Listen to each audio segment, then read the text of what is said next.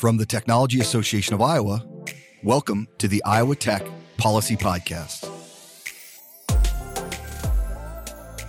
I'm your host, Brian Waller, with my co-host, Molly Ross. This podcast will provide an exclusive look into technology-focused legislation during the 2022 session at the Iowa State House. We will speak with state lawmakers and Iowa technology leaders from various industries on specific tech legislation, what it means for Iowans, and how it may impact tech companies across the state. The Iowa Tech Policy Podcast is proudly presented by Shazam, a member-owned debit network, processor, and core provider that believes community-based financial institutions strengthen and improve local communities. Learn more at shazam.net. Additional support is provided by Denton's Davis Brown Law Firm. Hello and welcome to Season 2 of the Iowa Tech Policy Podcast. In this first episode, Brian Waller and I are sitting down with TAI Legislative Liaison Sydney Gangstead to take a look at what's coming in the 2022 legislative session at the Iowa State House and what it all may mean for Iowa's technology industry. But before we do that, Brian, let's take a quick look back at the 2021 session and where things left off. Fantastic. Thank you, Molly. Looking forward to hosting Season 2 of the Iowa Tech Policy Podcast with you. As I look back and as we look back, I think we would be remiss to not say anything about the broadband bill that was passed. That was historic to make sure all Iowa companies that we see as technology companies and all Iowa citizens can participate in the innovation economy and the information economy. So number one, I applaud the state legislature for getting that done. And number two, in a general sense, is just the fact that information technology professionals are being looked to when they are crafting technology legislation. And I think the formation of the House IT Committee is a really wonderful thing. Representative Losi, who chairs that committee, was on last season's podcast. We hope to sit down with him again this year. But the fact that they're looking to IT professionals in TAI when they make those decisions, I think is a big deal. I know they're working on cybersecurity legislation as we speak right now to start this session.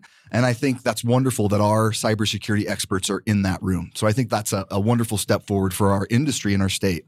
And then finally, a couple things that we were in opposition to that didn't fully go through that I'm really proud of. Some of the social legislation that was on the table, the anti-big tech bill, which was on the table, both of those did not pass. None of them did. And that was something we were in opposition to. That was a really proud moment for me to see amongst our membership, Republicans and Democrats come together and really put the state first to make sure we're a welcoming place to all individuals, but also to technology investment. And that's some of the sentiments we wanted to get over to the legislature last year. And so, those are some wonderful wins last year, but the past is the past. When we're around Iowa technology professionals every day, they gaze at the horizon and the future.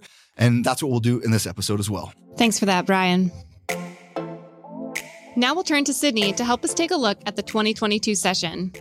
One of TAI's longstanding priorities is to advance policies that attract human and financial capital to Iowa. So what are you hearing at the Capitol that might help us get there? TAI's priorities to make Iowa an attractive place for workforce and business definitely align with the priorities of leadership at the Capitol. Placemaking is top of mind for leadership and the governor. One of the ways that Iowa plans to attract more people to the state of Iowa is with major tax reform. Tax reform is the top legislative priority for both House Republicans, Senate Republicans, and the governor. The governor introduced her tax plan in her condition of the state and simultaneously released that tax plan in her budget. Her tax plan includes a flat rate of 4% for individual income tax over the next 4 years. The Senate bill was also introduced yesterday, accompanying a press conference by the Senate leadership. Again, that bill also introduces tax cuts for Iowans of 3.6% by 2027. It also includes a number of tax cuts for corporations and makes significant changes to the sales tax code that will fully fund Iowa's water, land, and legacy trust fund. The House tax bill just dropped today, and we need some more time to analyze that. But each of these bills are designed to reduce the tax burdens on Iowans and help business climate in Iowa and keep Iowans in Iowa. Now that all of these tax proposals have been released, this sets the table for negotiations on final comprehensive tax reform package for 2022. This is really good news for us, TAI, for our members, and it really is in line with our legislative priorities about attracting and retaining a tech force here in Iowa.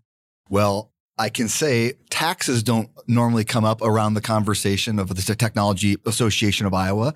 But that being said, in my former life of working at the Iowa Economic Development Authority, when we were out recruiting people and companies, our tax status amongst other states was very poor. So I could see that would be a benefit for our goal of making Iowa attractive for tech for workforce.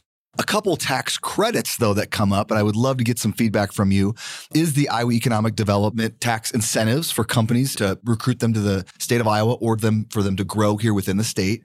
I would like to know the update. Are there going to be any changes to the Iowa Economic Development tax credits? And then the angel investor tax credit. We've been working on that for years.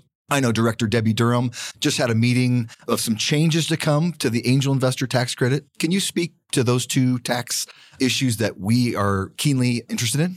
Yeah, the Technology Association continues to support funding of the Iowa Economic Development Authority and its programs, including its tax credit programs, specifically the angel investor tax credit. And over the course of the last few years, TAI has attempted to make that angel investor tax credit more flexible. At the beginning of this January, Director Durham filed a rule change that directly affects the angel investor tax credit program.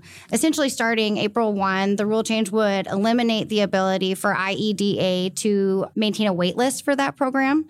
So currently, this tax credit is oversubscribed, and the waitlist is out through FY 2025.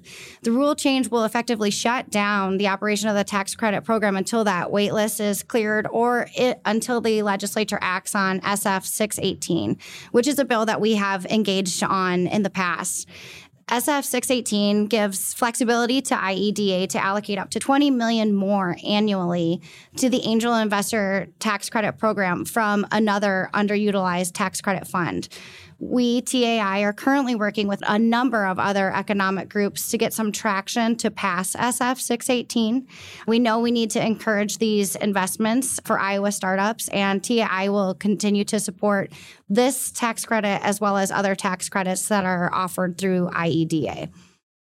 Well, we're glad to hear that there's potential for the angel investor tax credit, as we have been working on it for so many years and a number of our members care deeply about it. Another priority that's been long running for TAI is broadband access. This year, our Public Policy Committee decided to change that to a focus on connectivity in general. We were all thrilled to see the passage of the broadband bill last year. That was huge and historic for our state.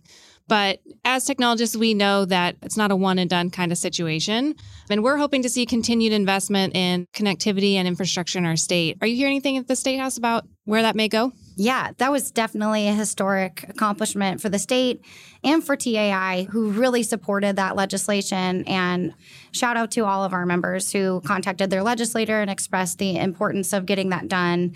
With the appropriation from last year, the Iowa OCIO and the governor have been able to award broadband grants to reduce or eliminate unserved or underserved broadband areas in the state. The state continues to leverage federal funds when possible.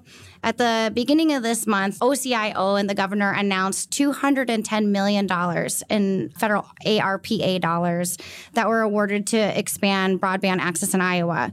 So there really is real work being done to implement the broadband program and also to find ways to maximize the funding and funding mechanisms to meet the goal of connecting all Iowans. And we expect to see more talk about this at the Capitol and perhaps another appropriation this year. Dentons Davis Brown is a law firm committed to helping clients grow, protect, operate, and finance their organizations. With offices in more than 200 locations across 80 countries, Dentons supports clients locally, nationally, and globally. More at dentons.com/DDB. So we have an aspirational goal, which is part of our initiative, to support policies that foster a culture of diversity and inclusion for Iowa. Our members are recruiting talent globally, so we want to be seen as a welcome place. We historically have been in opposition of bills that do not promote a culture of diversity and inclusion. I know this is everybody's best, most favorite topic, but in regards to some of that legislation that we saw last year that we were in opposition to, what can you see as a forecast that's coming our way this session? Yeah, we are really proud that a major priority for TAI is to foster diversity and inclusion. One of TAI's mission is that TAI knows that a diverse workforce is critical to the long-term success of Iowa's technology industry. And we don't just talk the talk, we walk the walk, especially in our efforts on the Hill. And that's something to be proud of. We need to remember, though, that even though there were over a dozen of these bills introduced last year that we were in opposition to, a majority of these did not receive airtime on the floor, and some of them were not even assigned a subcommittee. While we do anticipate that there may be a renewed effort on this agenda this year, the business community, including the technology industry and TAI, is committed to keeping Iowa a welcome and inclusive place to live and work. I think that's good news to hear. That is certainly a battle that we're going to continue to fight and help support Iowa's culture of diversity and inclusion. A new initiative for TAI this year is a focus on cybersecurity and supporting efforts towards smart cybersecurity and privacy legislation. I know we're already seeing legislation being brought up in subcommittee and committee meetings and have been partnering with legislators to draft legislation as well. Talk to us about what you're hearing and how our members can make sure their voices are being heard. This is definitely a major issue, and we know that our members, the members of TAI, are the experts in this field. So it is really important that our TAI members engage the Iowa legislature to let them know the importance of this issue. We'd like to see something done so that Iowa is on the forefront of protecting data privacy for Iowans. That's awesome. And we're super excited that TAI members, as you mentioned, are in that room. If you're crafting cybersecurity legislation, why would you not want the best and the brightest at that table? You work tirelessly for the technology industry as a lobbyist at the Capitol, logging tons of hours. I'm going to ask you something here. My last question, I'll get you out of here. What is something is most exciting that you love about being a lobbyist? You obviously went into this with a passion. You're obviously passionate.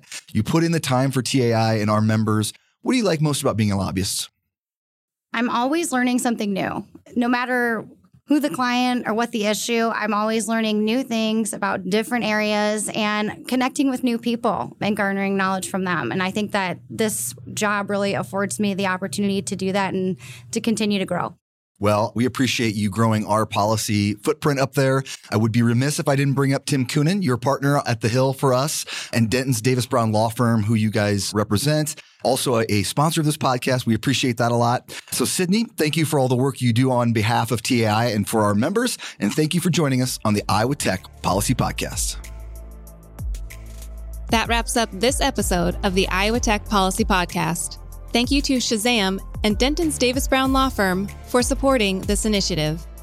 At TAI, we believe every Iowa company is a technology company. Join us at technologyiowa.org to build and unite Iowa's technology community.